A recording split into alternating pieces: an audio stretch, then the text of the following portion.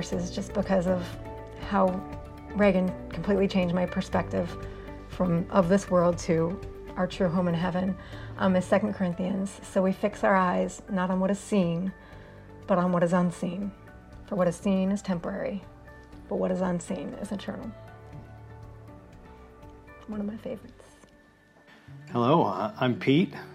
And I'm Karen, and we're both here tonight to share the story about our daughter Reagan and how God's work through her has completely transformed our lives. So I guess just to start at the beginning, we met back in the 2000s. Late 2000s. Yeah. Got married in 2010, and soon after in 2011 found out we were pregnant with our daughter Reagan. She was a happy, healthy little baby. And when she was a year and a half, we noticed that she was just constantly congested. She never was getting any kind of relief.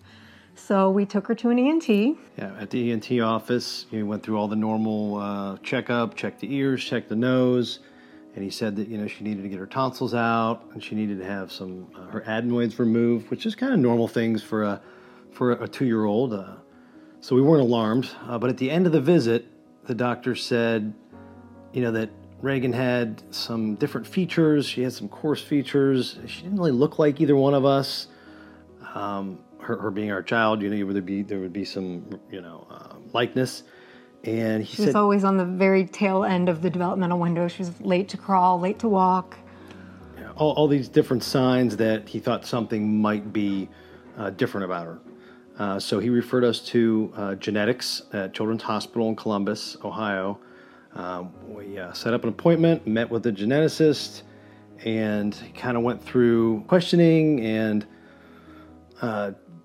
suggested that we get some x-rays to rule out some of these disorders called MPS disorders. So we decided, okay, let's go ahead with that. We were a little reluctant on all these things because we really didn't think anything was really wrong with Reagan. She was on the tail end of the milestones, like Karen said, but we weren't alarmed at that point. So we ended up going through with the tests, X-rays. They were checking her bone structure to see if there was anything different in her bone structure, which is some characteristics of the MPS diseases. So we left the appointment, went home, and about a week later we got, or actually it was probably the next day. It was the next day. We got results. Karen got a call at work. She's a third grade teacher. At the end of work, she got the call that there were some things that were suspicious in the X-rays, and they wanted to do further testing, blood tests, genetic tests. So this was definitely a shock to us. We went back in, took the blood, sent it off, and that was when it was about 2 weeks. We had to wait while this screening of genetic testing went through. Longest 2 weeks of our lives, because if you do any research on MPS is mucopolysaccharidosis diseases, they're all pretty awful. It was about 2 weeks, I believe, we had to wait, and once again, end of the day, Karen receives a call, and it was a confirmation that she had MPS 3A, which is also called Sanfilippo syndrome. And Karen was instantly devastated because we had been doing some research. We did know what the different types of this disease, and all of them were going to be very challenging. But this one was pretty much the most devastating. This one, yes, MPS 3A was. It was a terminal diagnosis. And basically, we're told that her body lacks a specific enzyme that's needed to break down waste at the cellular level. That basically, she would start to lose all the skills she had gained in the first couple years of life. In the early years, we'd see extreme hyperactivity. We would have sleepless nights, aggressive behaviors. But then as the disease progressed, she would slowly start to lose more, including talking, walking, even the ability to swallow. And basically her body would just start to shut down. Average life expectancy, I think we were told, were mid-teenage years. Teenager years, yeah. And this was all at that initial appointment. The geneticist basically handed us a few handouts printed off the internet, told us we pretty much now knew more than most medical professionals we'd come into contact with because it's a rare disease, and that we should just take her home and enjoy her while we could. So obviously this was the most devastating news that any parent can get, to walk into a doctor's office and walk out with the diagnosis of your child is not going to survive. And the time that she does have left is going to be painful and slowly, deteriorating of all her skills that she's gained. So it was the toughest day of our life, finding out this news. We took a day to really grieve, and then we decided we weren't gonna just settle for this. We were gonna do. Well, I think too, though, it was shock and really denial at first, because in front of us we seemed to have a really healthy little girl. So I don't know. It almost, I think, helped us get through some of those early days to just be in denial about it. But yeah, then obviously we weren't going to accept that there was nothing we could do. So we just started researching day and night. Research day and night on the internet, making phone calls. We found that there were some research going on for this disease, and we got some hope from that. We found out that there was a research study going on in Columbus, Ohio, where we lived, for this extremely rare disease that there's not much research on. It's rare, and really the most research is for the type of diseases that are going to affect a lot of the population. So there's not a lot of funding for these type of diseases, this type of research, a lot of private funding, and doctors that really have a passion for rare disease, really. It didn't take long to find out pretty much our only hope out there was right here at our local children's hospital. They were getting close to human clinical trials for a gene therapy treatment for Sanfilippo syndrome. So I remember it was late one night, I emailed the doctor, and literally within a few minutes he was calling me. He was still in the office. And he told us all about their research. So basically from there, Reagan became part of their kind of research that they needed to have before the trial could begin. They were following her progress for about a year. But during that time, we already started to notice changes. Reagan was definitely plateauing. We weren't seeing any new skills. We were definitely seeing this extreme hyperactivity. And we also we kept hearing about delay after delay with the gene therapy getting started. So when we heard about another delay, we started to just look at what else was out there. And pretty much the only other option was a trial that was about to get underway in Minneapolis. Different type of treatment, but it was an enzyme replacement therapy. Talked to the doctor, and we really just had to make a really tough decision. Do we wait for the gene therapy that we thought would maybe be the better option, or could we not wait any longer because she was deteriorating, and get her into the enzyme replacement therapy in Minneapolis? And we did decide to do the Minneapolis trial. We were lucky, one of only about 5 families in the whole country that were able to get a spot in it. And we started traveling to Minneapolis every 2 weeks. Every 2 weeks. With a hyperactive child on an airplane. But we did it because obviously it was our only hope. And then after doing that for a year and a half, right before our next visit, we got a call saying not to come, that the trial was being canceled because of lack of results. Second worst day of our life. For me, I would say was even worse, because at diagnosis, we at least had the hope that we would find some treatment or trial. But we soon found out that when her trial was canceled, that she would pretty much be excluded from any other treatment or trial out there because she was already in a trial. So basically, any hope we had was totally taken away. So even though this was the worst day of our lives, ironically, I would say this is also the day that really saved our lives. Because we hit rock bottom. We had nowhere else to turn. Every door was being slammed in our face when we were trying to find something that could help Reagan. And ever since her diagnosis, I was just constantly filled with anxiety and fear of losing her, and just I never felt like I was doing enough. It was research, call this doctor, talk to this nonprofit, just, feeling like I never was doing enough, because if I was doing enough, we would find a cure for her. But when her trial ended, there was nothing else I could do. Nothing. I tried. So this is where I realized I couldn't control the situation anymore. And it was like a light bulb going off. I was never in control. God is and always has been. And it was that day that I realized I just have to turn this control over to God. I have to completely trust in Him and trust in His plan, not my plan.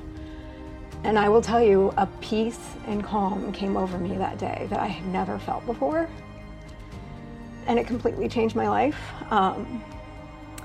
It used to be all about this world, that what mattered was what happened in this world, finding the cure for Reagan here on this earth. And it completely changed to not a worldly perspective, but an eternal one, because what's most important is our true home in heaven.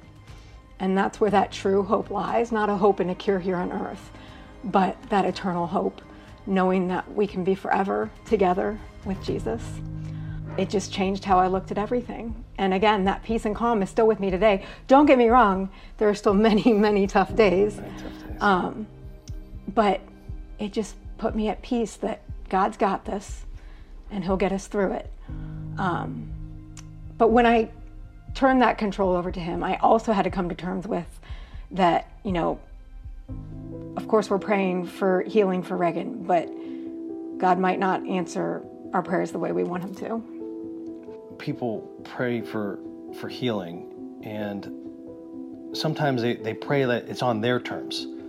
And you have to know that God's in control. He's always been in control, and He has a plan for your life. He's got a plan for everyone's life. And I can distinctly remember praying one night to God, laying in bed, and I could feel He was there with me. I asked Him, is my family going to survive this? Because we didn't think we had anywhere else to go. And He answered me. He said, yes, you're going to survive this. You're going to be just fine. All of us. And that was a turning point.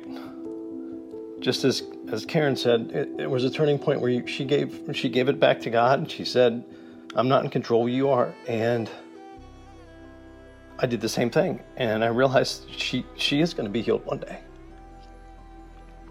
And it changed how we lived our lives. Changed how we lived our lives. It changed how we pray, and it brought us closer to God, because we know that He has a plan for us, and that He's gonna take care of us, all of us. And I would say one of the ways it changed just how we pray is, we still ask Him to take away the bad things in our lives, but if that bad thing is not going away, then we're just ask God to help us deal with it. How can we get through this? Give us the strength to get through it. Or what do you want me to learn from this? And just knowing that He's going to be with us through it and giving us that strength to get through it has really changed how we're able to deal with it. I would also say just it gave us a peace to just be completely present in our moments with Reagan. One of the biggest things she taught us was that it's the little things that matter, not the big things. So just being together. We really started living in the moment. Mm-hmm. Ever since diagnosis, it was tough to look to the future, because the future had nothing but pitfalls. It had nothing but, Reagan's regression and her losing skills and, just going backwards. And so we never looked at the future after diagnosis. We looked really after the trial. After the trial was canceled, we stopped really trying to look at the future, and we said, let's live in the now. We bought a camper so that we could take Reagan on journeys across the country, because traveling on a plane was very hard. Staying in hotels was really tough with her hyperactivity, and she had problems sleeping. Mm-hmm. If it was unfamiliar. She loved to stick her hand in the toilets. Yeah, she did a lot of funny things in those hotels. So we bought this camper, and we traveled around, and we just lived in the moment. We enjoyed, honestly, we enjoyed the time we had left with her. And I think that's one of the things, God's work through Reagan taught us, is just to love harder, to love one another. Just, our world, I feel like we are always in a rush to the next vacation, the next, new purchase, that you're always just on the go looking for the next best thing. And she just taught us to just be still. And it makes me think of, that Bible verse, just, the Lord will fight for you. You only need to be still. And it really made the time we had with Reagan that much more special. Sadly, on July 25th, 2021, Reagan did pass away in her sleep at the age of 9, much sooner than we thought. And even though our prayers were not answered the way we wanted them to be, they were answered. They ultimately were answered because she was healed. She was completely healed. Such a better outcome than what we could have envisioned here on earth. Because if she continued to live here on earth, there would just be more suffering and pain. Those last few years would have been unimaginable suffering. So we actually have gratitude for taking away those end painful years. And it does bring us comfort to know that she is completely healed in heaven. This whole journey after diagnosis, I didn't really have anger towards God. I just had questions. Why? Why do bad things happen to good people, especially innocent children? And I feel like this is where a lot of people fall away from their faith. But it really just made me to start think about why. And, as my faith increased, the more I read the Bible, and, there's nowhere in the Bible God said life is going to be easy. Nowhere. There's many places. Not one spot. Yeah, there's many places where he just talks about we will have trials, we will have troubles. But the promise he gives us is that he will be with us through them all. And if we don't have the strength, he will give us the strength to get through them. That's just another way that it's really changed our lives. Yeah. We know we pray for God's strength all the time to help me through situations. And Karen said, I do pray for, sometimes burdens to be taken away. But I mostly pray that he helps me deal with the trials that he gives me in my life, because I know he's walking with me every day. And prayers do get answered. They're just not always in the way that we expect them to be answered. Right. It's God's way, not necessarily ours. So we've just kind of entered this new chapter in our life, grieving the loss of Reagan. And of course, it's extremely hard. But one thing that really I think has helped both of us through is, God didn't bring sin into this world. Humans did, starting with Adam and Eve, brought the sin and brokenness. But God does say that he will take that sin and brokenness and use it for good, to bring him glory.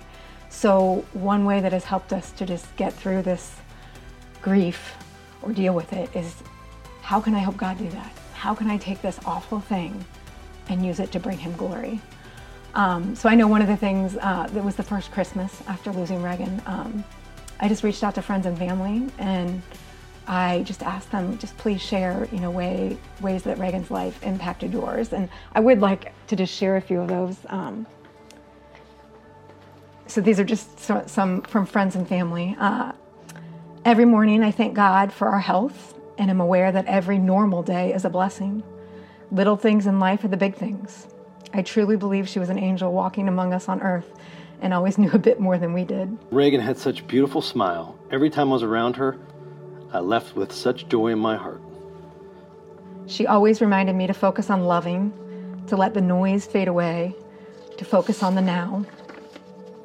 She impacted our family greatly. We were able to teach our girls about bringing light out of the darkness and turn a negative into a positive by raising awareness and embracing adversity instead of running from it. I remembered her joy. She radiated love. I'll never forget how much she loved everyone and would come up to stare into my eyes so intensely, like she saw into my soul. Reagan brought us closer together, closer to God. Reagan showed us how to love, how to live, and how to have faith in what comes. I hope it proves some small comfort to know that Reagan's life changed my daughter's life, and countless others. This is from a mother whose fourth grade daughter would volunteer in Reagan's special needs classroom. She shared that after getting to know Reagan, her daughter's dream was to become a special needs teacher. And then also Erica, she was our health aide for Reagan, who became like part of the family. She shared that that Reagan had been one of the best things to happen to her, not only in college, but in life in general. She continually made me a better person. She teaches me to find the good in every situation, and she shows me how to find joy in simple things. She reminds me to appreciate each victory, no matter how small. And it even inspired her to go on to change majors and wanted to become a physician's assistant in the hopes of making a lasting impact on patients' lives. So all of that, I just feel like it was Reagan's purpose. Like I loved how the priest at her funeral shared that Reagan lived her complete life. She fulfilled her purpose.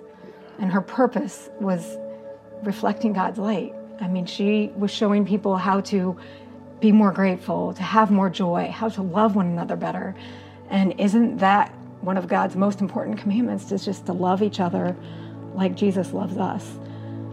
So I feel Reagan's purpose has become our purpose, to carry on just trying to reflect God's light, to spread his good news. Reagan gave us this tremendous gift of increasing our faith 1,000 times over.